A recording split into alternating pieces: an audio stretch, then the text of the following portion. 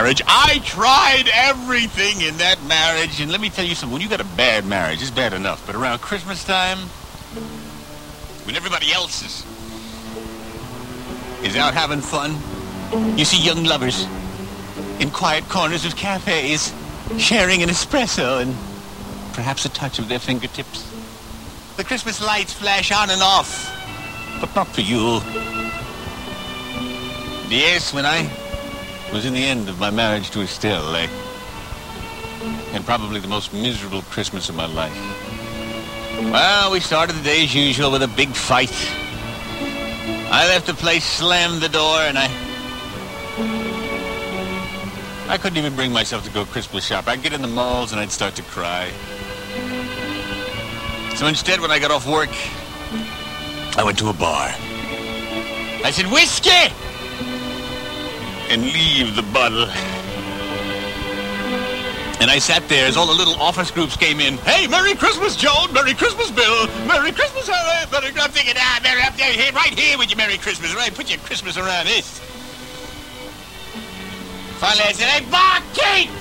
What's the guy got to do? He got a drink in here! Give me another bottle! He said, I think you've had enough, buddy, and besides that we're closing, take a hike.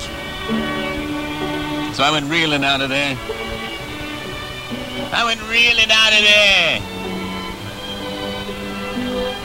Walked home, barreled through the door, tripped, grabbed hold of the Christmas tree, and me and the tree came down together.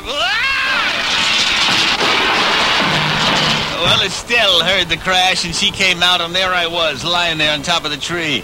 Balls busted, lights shorting out. The water in the stand, it spilled all over the rug. She said, you've been drinking again. I said, no.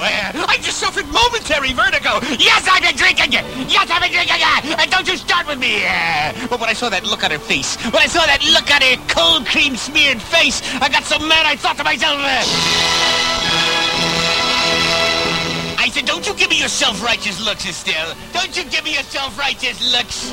She said, look at this tree. What a mess. Well, at least this one ornament here that my mother gave me when I was a 6-year-old child is okay. I said, oh, you mean this one here? Give me that. She said, oh, you're so cruel. I said, I'm cruel. After what you put me through, look at what you've driven me to. Look at what you've driven me to, Estelle. I hate these ornaments. I hate all these little balls. She said, oh, God, I knew it. It's going to be another Christmas just like every other one with us in our house. And she said, to think that I took the time to make a nice snowman in front of our house. A nice snowman that the neighbors could see. And I said, oh, you made a snowman? Let me show you what I think of your snowman. And I went running outside. I said, that's it. Oh, yeah.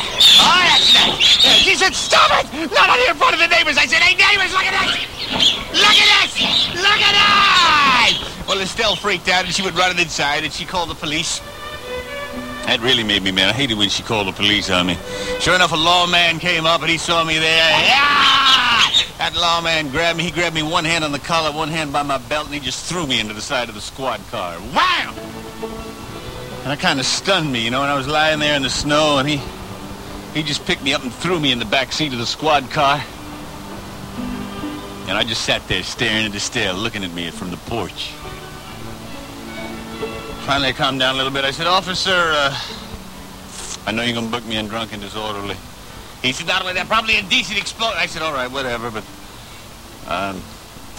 I know you're going to tell. I'm calmed down a little bit. Could you tell my wife to come over here? I'd like to at least give her the car keys before you take me in.